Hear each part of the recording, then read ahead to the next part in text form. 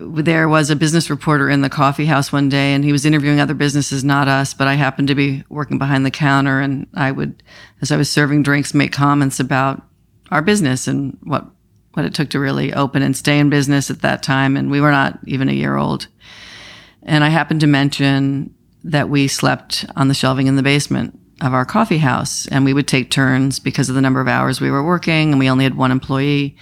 And one day, Erin went downstairs and did not know that at different times we were taking naps, and all she saw was an arm coming off a shelf, and came back upstairs. And the comment made to me was, I don't need to know everything, but a little more information would be helpful. So as I was sharing this with the business reporter the next day, he called and said, I think you all are my story. And we discussed all the research we had done, and the paper comes out and the headline is The Slab of Success. And it's about sleeping on the shelving and that it was like living in a morgue. But it really reinforced that what does it take to create a business, and what are you willing to sacrifice? And I don't even like the word sacrifice. To what lengths will you go to make sure your business launches and many years later stay in business?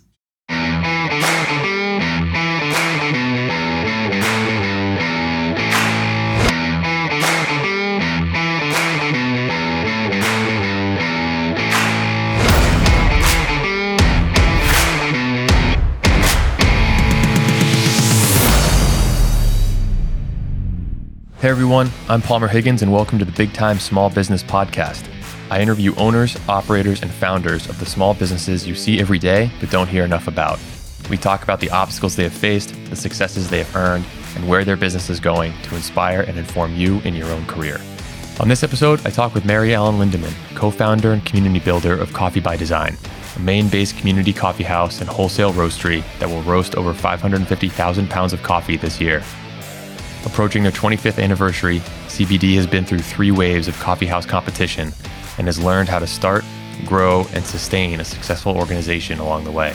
Mary Ellen is steadfast in her company's commitment to steady, sustainable, and responsible growth to the point where she says no more than yes and is comfortable no longer being the first in an effort to be the best. She engages in a level of honest introspection only an entrepreneur of her tenure could accomplish, and has sustained an enthusiasm for her business that is emblematic of a mission-driven founder.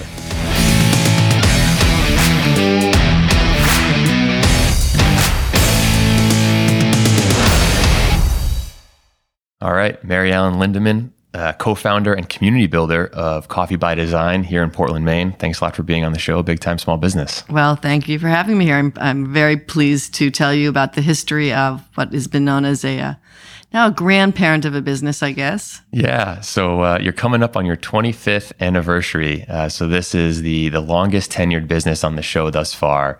And for me, near and dear to my heart, in my day job, I spend most of my time talking to business owners and founders and operators of businesses older than 10 plus years. And for you guys at 25 years, tons of history there. And I really want to get into sort of juxtaposing what it was like when you first started in 1994 to today. But I'm going to start way back when in 1994, when you started Coffee by Design, Portland was not what it was today or what it is today. So can you take us back to 94 and what got you interested in starting a coffee shop in Portland, in an area of Portland that I think most people would have called seedy at best? You mean the porn district? Yes. It's actually, we need to go a little bit ahead of 94 because it really was in the late 80s when the recession had hit many downtowns, including Portland, quite hard. And my business partner and I were living here in Portland. We were young professionals. I'm a marketing specialist and he's a landscape architect. And we realized that the economy was not going to improve and that trying to build a life here was not going to be what we had envisioned. And so we made the decision to leave Portland, and it was a flip of a coin. We were either going to go to Seattle or San Francisco, and I don't even know why we chose those cities. Was Seattle heads or was Seattle tails? Well, let's just say we landed in Seattle. Okay. Which at the time was good for 2 reasons. One is we really were not into the coffee industry, but we landed in Seattle at a time when Starbucks was still very young and new and exciting things were happening. But also the week we moved to Seattle, San Francisco had its earthquake that was really significant, so life would have been very different. But we did end up in Seattle and both ended up with large firms. And I was given the assignment to research what was now being called the specialty coffee industry, because something was happening in an industry that had actually seen decline. My generation, my age, we were not drinking coffee. We were drinking soft drinks. That was the rise of soft drinks. So I would bring my research home and I would meet really cool companies that are all still in existence, but most of them are owned by Starbucks, actually, but Torre Fazione Italia and Cara Valley Coffee and SBC. And I would bring my research home, and Alan, who was very involved in environmental and agricultural design, was fascinated. And so we would read the research and I would talk about what I was doing, but then we would come back to Maine to visit family and friends and kept on talking about why isn't someone doing something about our downtown? It's 40% vacancy rate. And why aren't they doing something? And it was a 3-year period of us being out in Seattle and doing well professionally and coming back here when almost the light bulb moment of who exactly are they? So it's a daunting task to come back. You talk about 40% vacancy rates. You started up your first coffee shop in what was then the porn district of Portland. What made you and Alan together say, we're gonna bring this back to Portland? It's gonna be successful. Was it purely mission driven? Was it entrepreneurial driven? Was it a combination? What gave you the confidence or the guts to really make that leap across country and settling down in Portland? Confidence. I wouldn't say confidence. It might be stupidity in certain ways, but actually it wasn't. After 3 years, we came right back to Portland. We thought Portland, we wanted to come back to Maine, but people we really respected here discouraged us, felt that the concept we had was too progressive and would not be supported. So we spent an additional almost 3 years traveling around New England. And as difficult as that time was, it really helped us research and build the vision of what exactly were we looking to create here. And I will give Alan full credit. It was going to be his business. I was going to be the helper. And as the idea really grew, it really turned into, how do you define a community coffee company? So after living in Burlington, Vermont, and then we were in Providence, Rhode Island, and we looked in Boston, it really was a phone call from an artist friend who said, I have the perfect location for you on Congress Street in Portland. And we came and it all really fell together that this was where we were meant to be. We were meant to come home, if you will. We were meant to really help rebuild our community, and that we felt that people were really misjudging Maine, that it's a little bit more sophisticated than people know. And that's still true today, that people don't realize people here are hardworking. They have ideas, they have guts and courage, and they create great businesses here. Something that I'm hoping this podcast will address. I've made a point of interviewing people who are in a very tight geographic footprint in the beginning of the podcast to sort of emphasize that point, that there are great stories here in Maine, here in Portland. So you talk about the sort of the journey to get to Portland. How much of the vision had you and Alan sketched out when you started that in the beginning of that 3-year quest around New England, and how much of it evolved over those 3 years? And to the extent it evolved, what evolved? I think that first of all, it was going to just be a cart, which at the time was a very unique concept inside office buildings. So we thought we would be the first. But as we really looked at the idea of what we really felt, what is the purpose of a coffee house? It brings people together. It brings community together. The initial gem of an idea, this tiny little thing just really grew. And so when we saw the space and started really looking at, was that the neighborhood we should be in? A couple of things we noticed. First of all is sitting in our car and Alan was doing foot traffic counts. And as we spoke to people in that particular block, the 600 block of Congress Street, there was an energy that was really starting to build, and it was local ownership. And I think about things that over the years that have happened that just have presented themselves that looked like challenges at the time, which ended up being incredible opportunities for us to get even more engaged in the community, to grow as individuals, and to really embrace the people who work with us and our neighbors. I think about, when we opened the Congress Street store, the State Theater had just been renovated. It had become a porn theater. and it had been purchased and was restored to its original glory. And then we had Bella Bella, Jim Ledoux, who's no longer with us. The first open kitchen concept restaurant was there, and Terra Firma, the local shoe store, and Drop Me a Line, our local card store, that was owned by a gay couple. We were the only block at the time that was perceived as safe if you were gay. In fact, one of the amusing stories is we were doing our build out of the Congress Street Coffee House. Alan and a friend of ours were doing the build out, and I was working, so we had money coming in. And when I arrived right before the opening, people wanted to know who I was because they assumed Alan and his friend were a couple. And so, who's she? And it's like, well, I'm actually the other half of the business. But I think that what really it instilled in me is the importance of local ownership and uniqueness in what we bring to a town. It's something I think about all the time as Portland grows. Sure. But I think at the time it was a magical opportunity to see how can we bring a downtown back, and it is through local ownership and people who are entrepreneurial in nature. If you are told, no, you can't do that, if it stops you, then you're not an entrepreneur. You want to show people, I can do that, and I'll show you the way. Sure. So a couple of things I'm gonna pick up on there. First, I think, is that entrepreneurial spirit. I think when you flash forward to a point 25 years later, you tend to overlook that entrepreneurial ride in the beginning. And it sounds great when you just give the synopsis of we had this vision and we saw the opportunity. But what's lost in there is a lot of the research that went into it. Right? You're talking about sitting there in your car, taking foot traffic counts by hand. So can you talk about all the research that went in, all the work that went into just building the idea and getting started on day one? Because it's not like you guys just jumped in willy-nilly. Well, and because of our age as a business, I can share we did not have the internet. We did not have cell phones. It was a big deal when we got our first pager. So research, you really did have to go out there and go to libraries and call people on the phone and request information be sent. And so we actually still have the file boxes. We have boxes and boxes of research.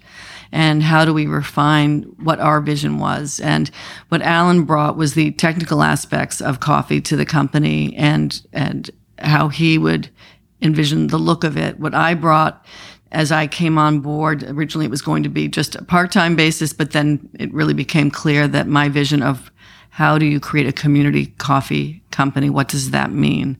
My degree being in poetry, I really think a lot about the arts and the influence the arts had and the conversations held in coffee houses historically. And so it was sort of the melding of the craft, the science, the art of coffee, and bringing it all together in one space and bringing it into a neighborhood that had been forgotten. Sure. So let's talk about the early days of being in that neighborhood. You have a great story about the early days and the work that went in. Can you give us, right before we press the record button, you told me a bit about it. I'd love to hear it on air about the early days and what it was like to get that first coffee house up and running. I think it's really important that people not forget their history. And with us, there was a business reporter in the coffee house one day, and he was interviewing other businesses, not us, but I happened to be working behind the counter, and I would, as I was serving drinks, make comments about our business and what it took to really open and stay in business at that time, and we were not even a year old. And I happened to mention that we slept on the shelving in the basement of our coffee house, and we would take turns because of the number of hours we were working, and we only had one employee. And one day, Aaron, the staff member who I'm trying to track down now, Aaron, if you're there, last I knew you were in Vermont. We'd love to find you for the 25th. Perfect first employee because Aaron went downstairs and did not know that at different times we were taking naps, and all she saw was an arm coming off a shelf, and came back upstairs. And the comment made to me was, I don't need to know everything, but a little more information would be helpful. So as I was sharing this with the business reporter the next day, he called and said, I think you all are my story.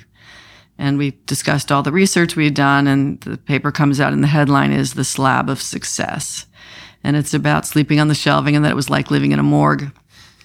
But it really reinforced that what does it take to create a business, and what are you willing to sacrifice? And I don't even like the word sacrifice. To what lengths will you go to make sure your business launches and many years later stay in business? Sure. I think it's great to hear, because I think everyone has a story like that, but it often doesn't get told when you sort of gloss over and say, we started and it was tough, and kind of move on and talk about the successes. I know personally, when we started Chenmark, my brother, my sister-in-law, and I, we didn't get a paycheck for multiple years. And I think people were sort of scratching their heads of, what are you doing? Why are you doing it? And for us, we always were very comfortable with the long-term payoff of what we're doing, because we were bought into it. And to your point, it didn't seem like a sacrifice at the time, but to everyone else, it seemed absolutely nuts. Mm-hmm. I guess that's the nature of the entrepreneur. It is. And we lived on very little money because we kept reinvesting, and then we started hiring people, because initially we did only have one staff member. And actually she was part-time to begin with and became full-time very quickly. The one thing we had not, with all of our projections, and as organized as we had projected 25 customers a day from the beginning, because it was a neighborhood that, again, had been somewhat forgotten. People were a little nervous to come to it, but there were all of a sudden great restaurants and things happening. And we did not anticipate the day that we opened the State Theater, announced that Bob Dylan was going to tour again, and tickets went for sale the first day. So we had 250 people our first day of business, which we have no memory of. But what was really beautiful is when we celebrated our 5-year anniversary as a business, we put memory books out, and customers wrote about the first day. That's awesome. Which was really incredible. So we do memory books every significant anniversary now. Sure. And now you're coming up on 25. So now we're videotaping people. Yeah. They get to talk. So let's flash forward then to the 25 year. You mentioned that you're the grandparent of coffee in Portland. Mm-hmm. Can you juxtapose CBD today versus CBD 25 years ago, and how it's changed, how it's stayed the same, and how you guys are reinventing yourself to remain committed to your goal and into your mission of supporting arts and community and being a community builder in the area? Mm-hmm. I think what's really important, and I encourage any business just launching today, have a mission and vision statement. They will be your guiding light. And you'll have, if you're like us, you have the good fortune of many opportunities offered through the years. We have had chances to grow much faster, and we've turned them down. And at the time when people questioned it, or the neighborhoods we moved to and people questioned, because that part of town, it really serves as your guide. You won't necessarily have all your numbers right. You won't necessarily have everything, but if you know the core values of who you are as a company and where ultimately you want to be, vitally important. And so I think that when we have become older as a business, the mission and vision have obviously led us. But then how do you reinvent yourself? So there's that customer who may not be stepping through your door. How do you present yourself in a different way without changing who you are? And so around 5 years ago, we started noticing, as the third wave of coffee, the younger coffee companies that focus on coffee siphons, and we offer origin coffees, but they were presenting them in a much more targeted way. And we started to feel old. And over the years, Alan and I have had various anniversaries of the business where we've questioned, are we meant to be doing this? Are we still the ones who should be leading this company? Are we still valid as an entity, as a company? And I have to say 5 years ago was probably the most challenging of all, because we really had to think about, were we old? And what does that mean? And were we really at the top of our game still? And so we decided, it actually started out really pretty innocently. We hired a graphic designer and said, redesign our packaging. And good for us, we hired the right person, because he came in and said, I could redesign the package, but it wouldn't fit in with everything else. Would you be open to a brand review? And so we worked with Mike Todorico, and he did a brand review, which included online interviews and on the street anonymous interviews, and we did internal staff. What do you know about the company? What are you proud of? What do you not like? And out of that, there was, what do people know about Coffee by Design? And it was really interesting for us, because there was certainly, some things they knew. There was a lot they didn't know. And we realized things that we were doing behind the scenes that we kept very private, like our travel to origin and what we do as far as community work, both here and there. we weren't really talking about. And what we were learning through the interviews is people wanted to know what we were doing. The other thing that only Mike could get away with this is he said our logo looked dated. And as we said, is that a polite way of saying old? And he said, the font's a little old. And we said, then tweak it. And he came back with 5 brand new logos for us to look at. And he really guided us through, we're not changing who you are. We're telling people more clearly who you've become. Yep. So how have you done that? Because you do have quite an impact on what I will call the supply chain throughout the whole process of Coffee by Design. So both domestically here in terms of your impact on community and community building, but also abroad and talking about coffee origin. Can you talk about, it's always been a part of CBD. Now I think you're emphasizing it more, especially over the last 5 years. Talk about how that's come about and what you've done to emphasize it more, but also share with the listeners what you guys do.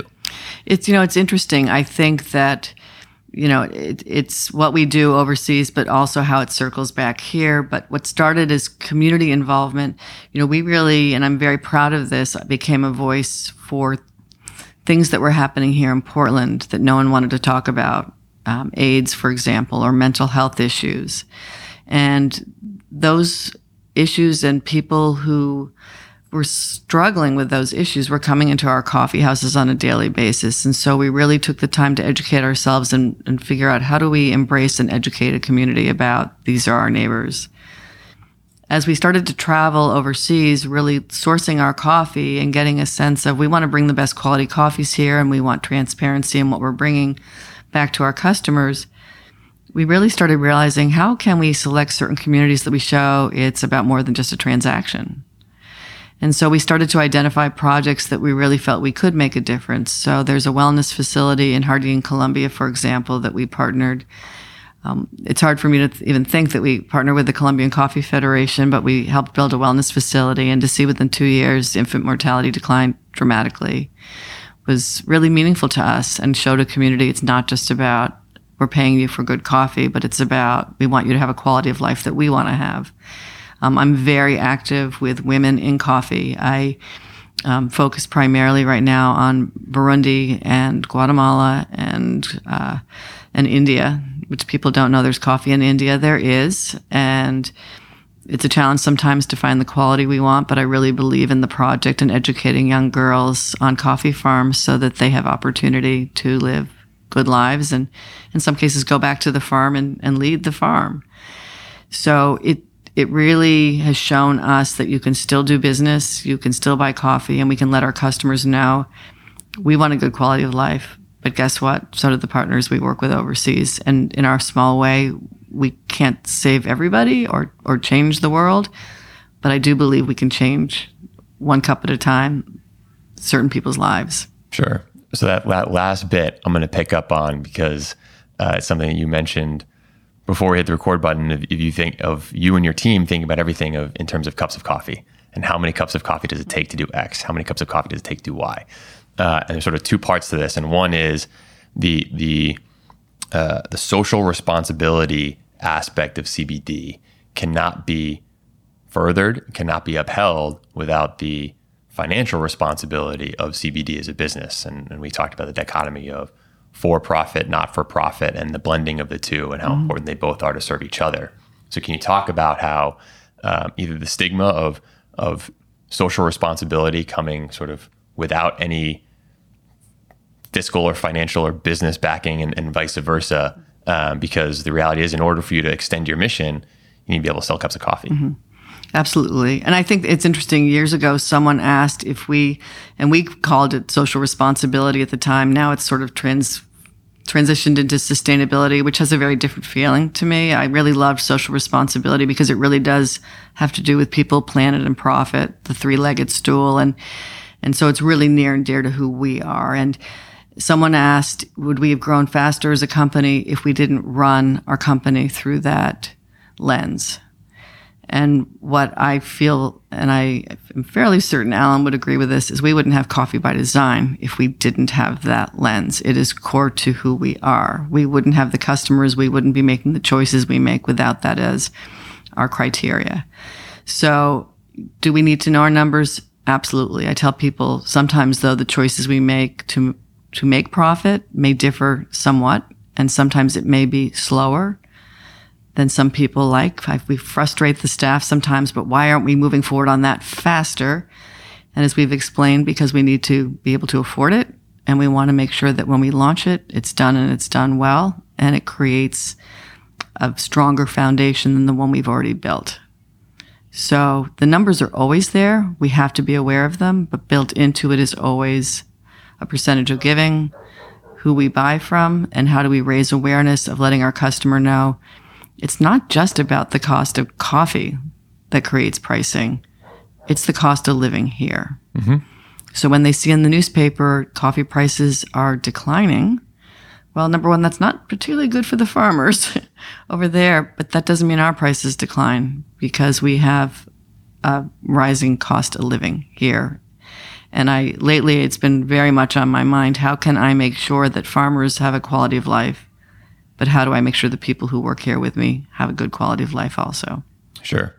That gets into the part of when you're for profit and you've been around for so long and you're so visible, and we're here at your flagship location on Diamond Street.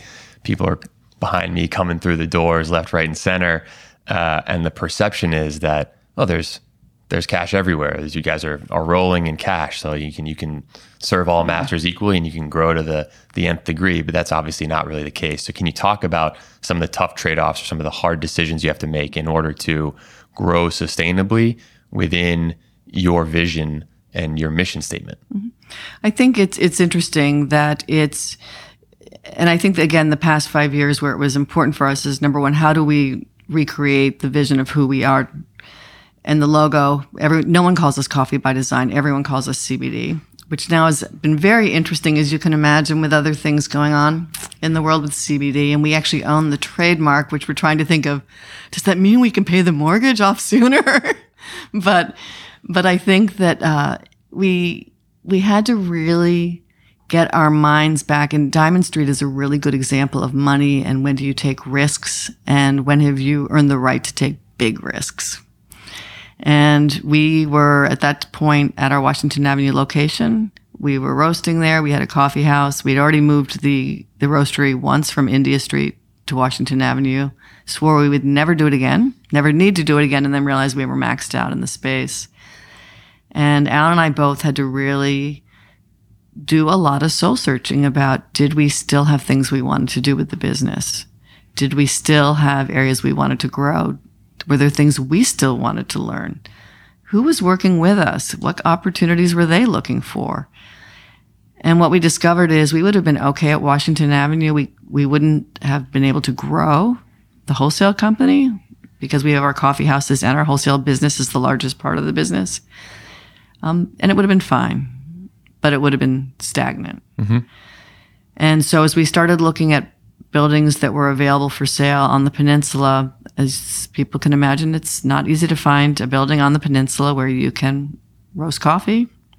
And we had promised our staff we would always be downtown, that we would not be in an industrial park. And to be honest with you, Alan and I didn't want to be in an industrial park. We went to visit a few spaces, and very rare that I cry publicly. I wept and said, if this is what we've created, I'm out. I am wanting to be part of downtown, a vibrant community, and we need to find something. And so we were shown the building on Diamond Street, which is a 44,000 square foot building. At the time, Washington Avenue is 5,000 square feet. We felt it was too big of a jump for us. And a few months later, when the building had been under contract with someone else and then the deal fell through, we revisited it and said, at the rate that we are growing and with the ideas we have, let's go for it. And it really took me, I remember saying to Alan, this is where as entrepreneurs go back to where you were in the early days. I was just about to ask, did that give you flashbacks to the slab? And when you had nothing to lose, so you could risk. And now you're so afraid that the choices you make will impact so many people. And we need to get back to that mindset of we have nothing to lose, and that we believe in the vision, we have ideas, and it really comes down to if the bank will loan us the money, we do it. And so our bank partner at the time did agree to loan us the money, which was a fairly significant amount. But it was as if they had been sold numerous times and now are a large national, and it was as if they didn't know us. The terms of the loan were really, we felt did not show that we had a proven track record as a business, that we had always paid our loans off in time, that we had actually always been conservative in our projections, always far surpassed, didn't live extravagant lives, that we had invested over and over and over again. And at this point, we'd owned 2 of our other properties. And so the night before the closing, Alan came to me, and I will always be thankful for this. He said, I can't sign. And I said, good, because I can't either. And so we went to the seller, who had already had 2 other deals fall through, and said, please give us time. And he said, I'll give you a week. And so we had a week to find $3 million. And the thing that was amazing to me, to both of us actually, is we had done our homework on what banks were poised to sell and what ones were not, that they were truly community banks.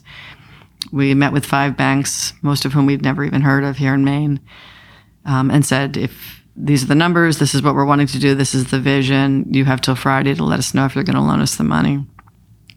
And much to our amazement, all 5 came back offering us a deal. And the one bank, this amazing young man we worked with at Androscoggin, that night he called, because we didn't have time to call anybody to say, we're going with you. We were reviewing documents. And he said, obviously, I didn't get the business. How can I learn to do better next time so I could earn your business? And I tell people that story because make those calls, because we gave him the business. We said it's not just about the deal, it's about a relationship. Mm-hmm. And we knew by his openness and how he could learn, he would want to learn about us. And so we went on with Androscoggin Bank and have been with them since as a partner. But I think that there are those moments as a business that you need to understand that you're going to make mistakes, and you do need to do your homework, and you do need to make sure that you minimize those mistakes. I've always told people we've made many, many mistakes and we're willing to share them. But we really did our homework to make sure that they weren't mistakes of an impact that would basically put us out of business. Diamond Street was probably the first time when we were nervous that if we made a bad judgment call, it could have that potential. Sure. So how do you keep that mentality of we have nothing to lose when, as a more established organization, a bigger organization, more people on the payroll, objectively, you do have something to lose? And I know probably the thing we talk about at Chenmark the most isn't the number of companies that we've bought or our revenue. It's actually the number of people we employ. Mm-hmm. And across all 6 of our current portfolio companies, we employ about 450 people. And a lot of those companies cut payroll checks weekly. And that's scary, but also very meaningful for myself, my brother, my sister-in-law, where that is the best example of how tangible what we do today is. We are supporting 450 employees, and it's very meaningful for us to say, yeah, on a weekly basis, that's money going out the door for 450 people, 450 families.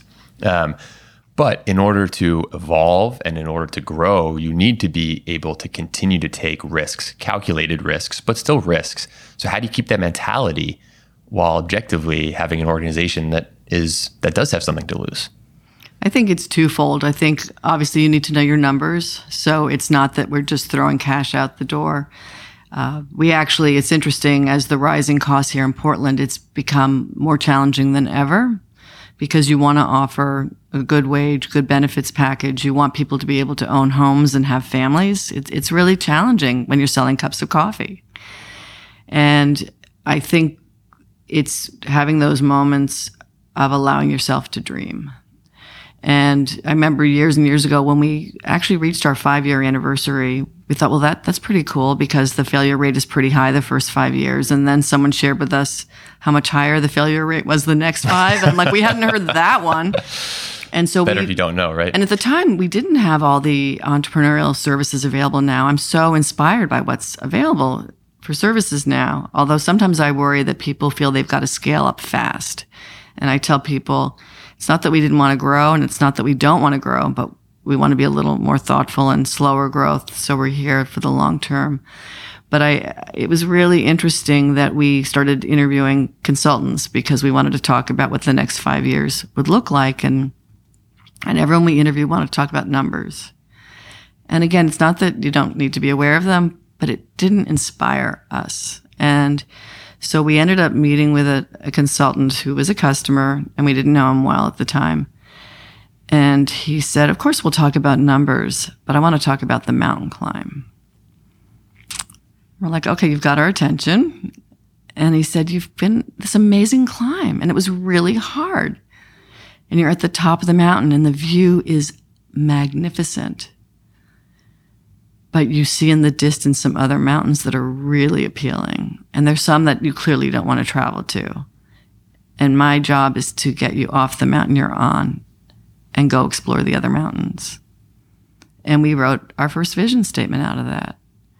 And I think about that all the time. If you lose your ability to dream, and I'm guilty, all of us, there are those moments when you just think everyone in the company is arguing with each other, and how did that happen today? And then you have to really sit yourself down and say, remember the beginning, but look how much there is ahead. Things we never dreamed we would do. If anyone had told me that I would be in Burundi in a parade that they're doing in the honor of my business as a surprise, you can't dream this stuff.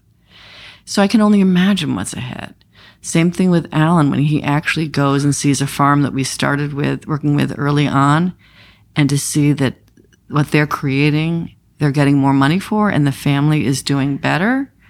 It's incredible. There are long-term relationships we have with coffee farms now, and we are all growing up together and hopefully living better quality lives. So I think that the biggest mistake as an entrepreneur you make is you feel you don't have the right to dream anymore. And to me, that's the death of a business. Sure. No, that's a great way to say it. So you've talked about growth a couple different times now, and how important it is to think about growth in the context of your being everyone's personal mission statement, vision statement. But also it's not binary either. And growth is not specific just to you, right? People around you are growing. Competition around you is growing. Talking about here in Portland, you mentioned the third wave of coffee, sort of the newer coffee houses, the newer coffee establishments in Portland, which a little bit like craft brewing is a quickly growing segment of industry here in Portland. So can you talk a bit about the downside or the potential risks associated with being deliberately sustainable about growth when in the context of in Portland, you have competition around you that's on your flanks? And can in many cases move faster than we can with cold brew is a really good example of that. We've had cold brew Let's hear about it. For years. We've had cold brew and had the vision of doing growlers and canning and all of that. And I have to say, I'm very appreciative that we did not launch when we had planned to, because one of the things that's important is that particular category in our industry was growing so quickly that people were really not doing the homework they needed to. And fortunately, as we were exploring our options, I went to a coffee conference and decided to do the executive level courses, which I had not done before. And there was a whole segment on health issues in cold brew if it's not bottled properly. Really? Like what? You can't what was happening is people were putting the product out there saying good for 90 days. Well, they hadn't done lab testing and didn't realize that day 10 mold was forming if it wasn't packaged properly. And a lot of people were just, packaging it. And even with us, it was interesting. I came back, and at that point we had cold brew on tap, and we were definitely dating our kegs differently after that it was, 10 days pull.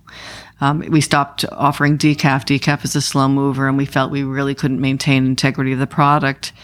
and yet couldn't afford the loss of having to dispose of a keg after a week. So it really, I would say cold brew in particular, that I'm glad in some ways that we couldn't move quickly, but there were others out in the market way faster than we were building that niche. I do, and it's frustrating for Alan and me, but for our staff, where we used to always be the lead on all of these things in our industry, suddenly so-and-so has already gone ahead and done it, and having to be okay about that.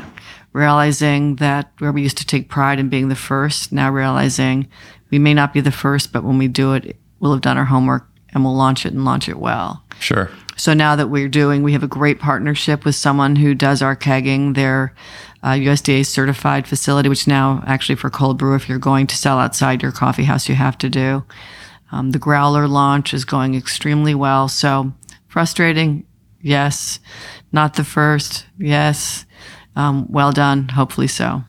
So I think that's a lesson that's crucial, because I think the expectation of the small business is the entrepreneurial business is the fast mover. If we don't have anything, at least we're small, which means we're nimble, which means we can move fast.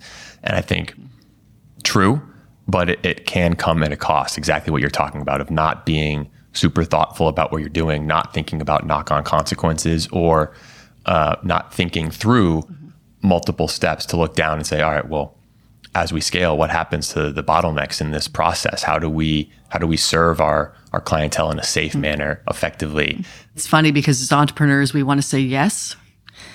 No is really a powerful word. You can't be all things to all people. And so really, again, getting very clear on who you are and looking at opportunities to grow. We've had many opportunities to grow much faster. Several years ago, we had the opportunity to go into the Boston market, and it would have doubled us in a year. And we said no. Why? It's way too fast. There's no way we can have the infrastructure. We just moved into Washington Avenue, actually. We would have maxed out within the year.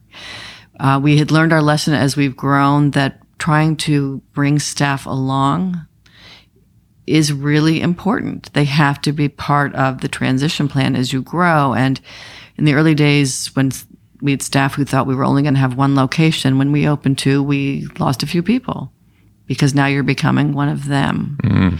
So you can imagine when you open three, and then we opened wholesale, all of a sudden you're losing people who, wait a minute, you said you were going to be a small business. Well, we are a small business. No, you're not. You're big now. So how do you even define what's small and big at this point? Sure. Even now, I view myself as a small business. But for the state of Maine, I guess we're big. And depends on perspective. It depends on perspective. And but we do. How do you say no? And so there are opportunities, probably one of our most, we have so many great, powerful partnerships now that I think of that we said no to initially, and not because we didn't want the business, but we weren't ready for it. Mm-hmm. And LL Bean is a really good example. We opened the coffee house there, and actually initially we're not going to open any more coffee houses when LL Bean approached 5 main coffee companies. And we presented and said, there were no guidelines. There's a space. What would you do with it? And we said it would have to be under our name, that it would be our staff, that we would do the build out. We would obviously have to honor LL Bean. It's inside the flagship store. Never dreamed we would be given the opportunity. They did come back, offered it to us, but we were on a second floor, all the way in the back, in between Hunt Fish and the main store. So I don't know about you. I don't know a lot of people who will run into a store, up the stairs, across a building to get a cup of coffee. So it was a learning few years, and we went back to LL Bean and discussed that we were maybe not going to renew. The numbers didn't work. And we're very fortunate that at the time we had to realize, number one, they had never co-branded with someone. So it was pretty big that they allowed someone else to have their name inside the store. So they needed to get to know us. We needed to get to know them. And they came back and said, we have an idea. So just sit tight. And 6 months later, Chris McCormick was the president at the time, had an idea about moving us. And it was going to move us to the lower floor on Main Street, and that they were going to build a door onto Main Street, first time in their history. And we're sitting there thinking, we can't afford this. Great idea. That's a lot of cups of coffee. Thanks a lot. And the thing that was really amazing to us is because of the partnership and because L.L. Bean is very smart and had really done research and, who is their customer? And their customer, the average age was aging. And I laughed because they said, well, 55. And I'm like, well, I'm 55. Don't talk about that being old at the time. And, but they knew that they needed to really have some value addeds in the store, and there needed to be a coffee house and there needed to be a cafe. The Cafe 1912 offering better quality, locally sourced food. And so they said, no, the build out. Oh, and also there was no water also on that floor. So coffee house, water, you need it. Difficult. So they did that part of the build out. They built the door out onto Main Street and they made sure we had access to water, and we were able to move part of what we had built on the upper floor. And it was really an amazing partnership. But out of that, there were other avenues at L.L. Bean, including our coffee was not being sold in their stores. And what was initially offered to us, we felt we could not agree to because they wanted it sitting in a warehouse for up to a year.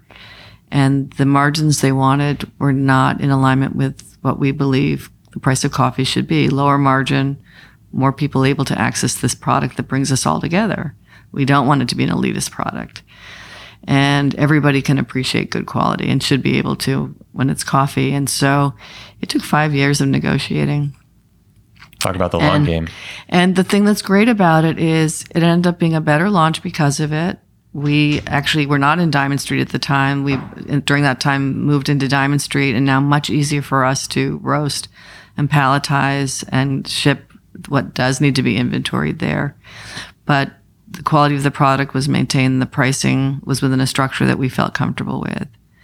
So again, I think it's a matter of sometimes a no doesn't mean no forever. It means let's figure this out. Sure. And let's make sure when we do it that we maintain integrity of the brand, which ultimately for the staff here who either get frustrated by how long things take or, we have to prove ourselves. I laughed. I said to someone the other day, do Alan and I for the rest of our lives have to prove to you all we really do care about the company and care about your well-being? We're always talking about you. You may not see us. We may not talk to you every day, but we talk about you all the time. The choices we make. Someone said that you used to share all the ideas, and we've really said some of the ideas and vision are bigger now. And we don't want to present something we're considering until we have a little more information, so that when we present to you, we're fairly certain we can do it. Sure. And we want to get your buy-in, and we're willing to get feedback because you're the ones who have to implement it. But at the same time, they are bigger dreams. Mm-hmm. And so how do we make sure that we're prepared for it and that we as owners can support it, and then hopefully the team is behind it? Sure. So has it always been hard to say no? Is that something that you and or Alan have developed over time? Because it is not easy to see an opportunity, know it's an opportunity, see the possibilities, but have the wherewithal to have the patience to execute it the right way, your way, in line with your values. It's incredibly hard because in the early days, we still do. We need every customer. And there isn't a day when I see someone come through the door that I'm not thankful for it. When I go to Congress Street and I see customers who have been coming for 25 years, it's incredible. We've grown up together. I love it. And they have many choices. And that doesn't mean that they aren't supporting other coffee houses. And as I tell them, as long as it's a locally owned one, I'm really excited that, it's important to support local. But I think that it's the first time we said no was really hard. We really wanted to take an account on. And we knew that we did not have the structure in place to take it on. It would have been enough of a stretch. And we knew it would impact our current customers. And we thought we can't risk losing current customers, and we don't want to take on a new account that we can't serve well. And it was funny because we have several accounts that we had one account that actually 3 times we had to say no to. Every time they approached us, the timing was bad. And when they finally came on board, the feedback we got was, we always wanted to be with you all because you weren't afraid to say no because you knew you could not serve me well. I knew when you finally took me on board, I would be served well. Powerful. So I think it's really powerful, but it is. And some people take it as judgment also. Sometimes they'll say we're not the right match. And having people understand it's not better or worse. It's a matter of, someone shared with me at Origin once, there is no waste in coffee. Every bean has its home. It's just a matter of which home does it belong in. And because some coffee you look at and you don't even recognize that it's really coffee. And I thought that's really beautiful from a sustainability standpoint, but also the point of difference as a company, that going out there and constantly searching.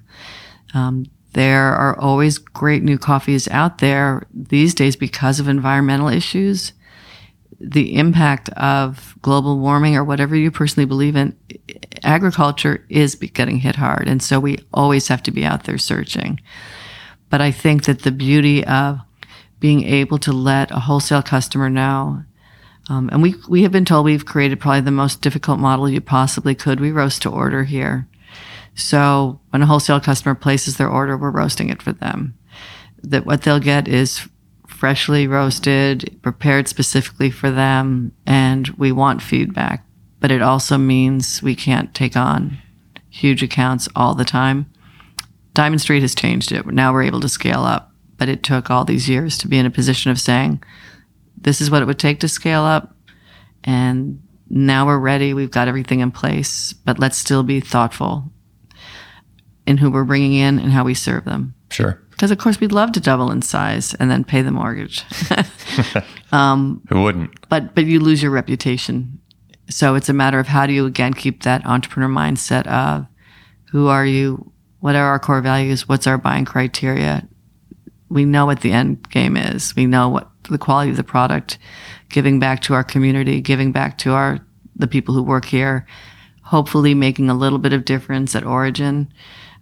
We hope that that's what, in the end, we'll have done here. Someone said to me years ago, and I loved it, they asked what difference, he was in agriculture, what difference will your life have made? What will you want people to say about you long after you're gone? And he said, I want a family farm to say, we're still here because of you. That's awesome. I want to close off the interview with a couple of questions I ask everyone. I purposely didn't I didn't tell you about these. Now I'm nervous. I want to get the unvarnished answer. Okay. So the first one is pretend you have a magic pause button in life where you can hit pause and nothing's going on. You have 4 months to allocate. It's got to be Coffee by Design related. How do you spend that time when you're not getting distracted by anything else going on? You have 4 months of just blank slate. Oh no! I mean, I would travel. If I could go to Coffee Origin.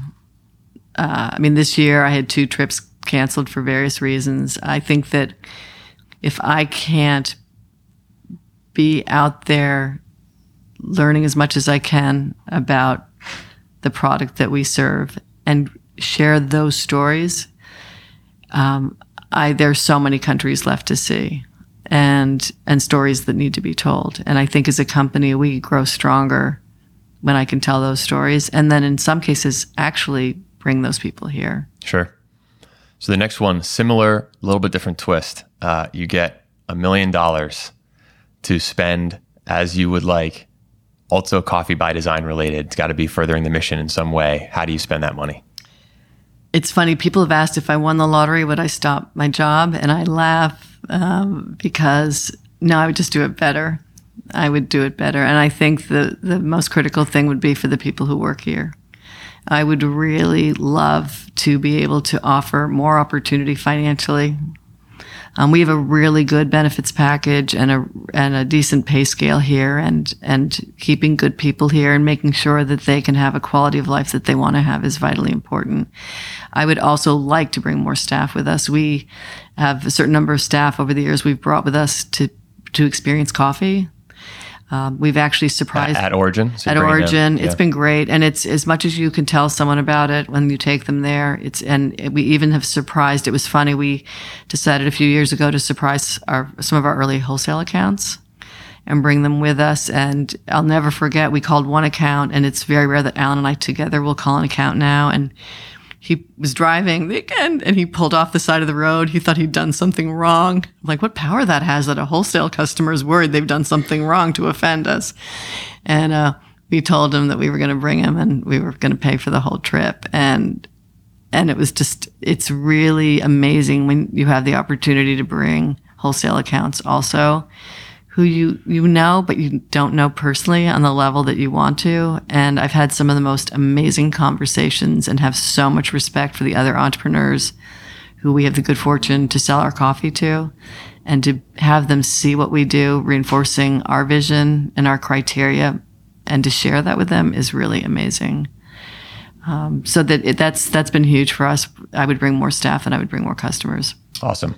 The last one, the most open-ended, the easiest on me, the hardest on you. And I learned this from my first boss. So Dave Macron, if he's listening, shout out to you. What haven't I asked that I should have? That is a good one.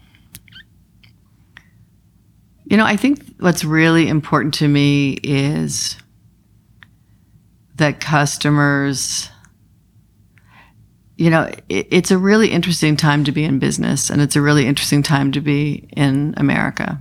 And I think that asking people to allow a business like ours to continue to grow, to show the role that we feel we can play as, I call us citizens of the world, that small business can actually really make a difference in our community. I would ask people understand the importance of locally owned business. I am a co-founder of Portland Buy Local. It's really important to me that we maintain our identity as a community, and that's through the businesses we support and grow here. I tell people I'm not anti-big business, but I think there are certain communities and parts of downtowns that should be protected. It's level the playing field. Sometimes I feel there are things offered to big business that aren't offered to small. And so give us an opportunity so that when someone comes to Portland, Maine, they understand who we are as a community, who we are as a people, that you can't find anywhere else in the world. And allow us to welcome the new customer who comes through our door, who may not have been born here. The one thing that really came full circle for me within the industry is we started with our local community. We then reached out to our origin. And then I told people actually 3 years ago, my life changed in the company because we brought a coffee in from Burundi. And I honestly don't even know myself if I could tell you where Burundi was at the time. All I know is we had an opportunity to bring in a coffee. It tasted great. I was fascinated by the country. Alan and I both thought, wow, how can we maybe play a bigger role here? And we decided to have a welcome ceremony for the coffee. We'd never done that before. And I said, great. Turns out our representative from the women's group in Burundi is going to be on the West Coast. Let's bring her here to Maine. We're offering the coffee. We'll welcome the coffee. We'll have Isabel here.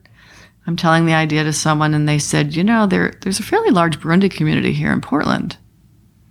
And I said, really, I didn't know that.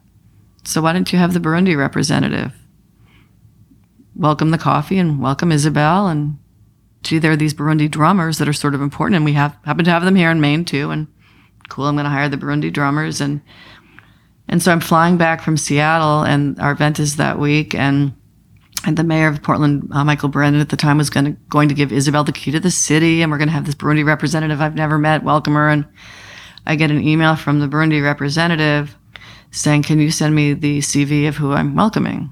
Because I want to know who she is, but also I need to make sure she's not politically motivated. Never had been on my radar that I would even have to think about that.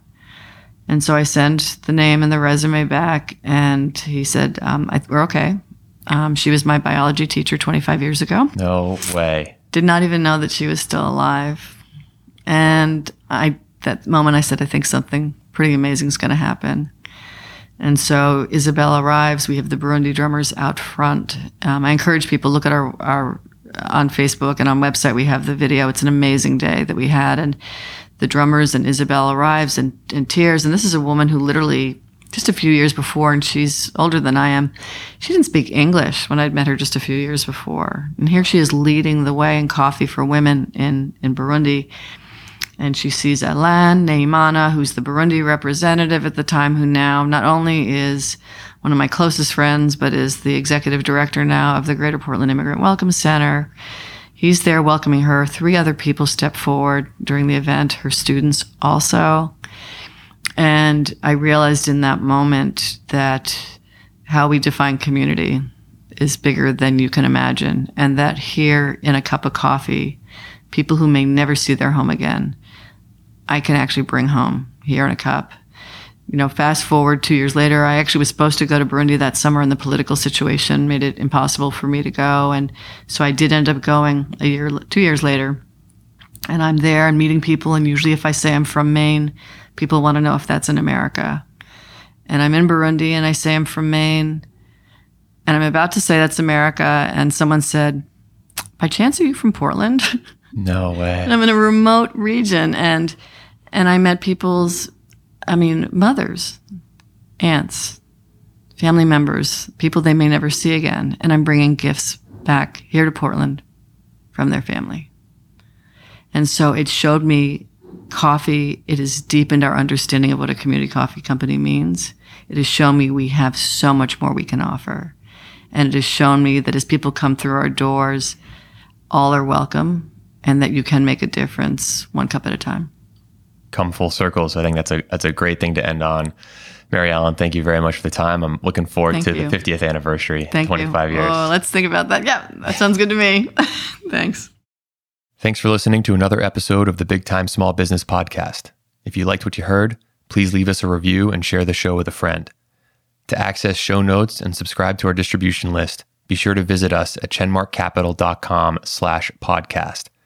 That's Chenmark, CHENMARK, capital.com/podcast. You can also follow us on Twitter at ChenHoldCo, CHEN Holdco.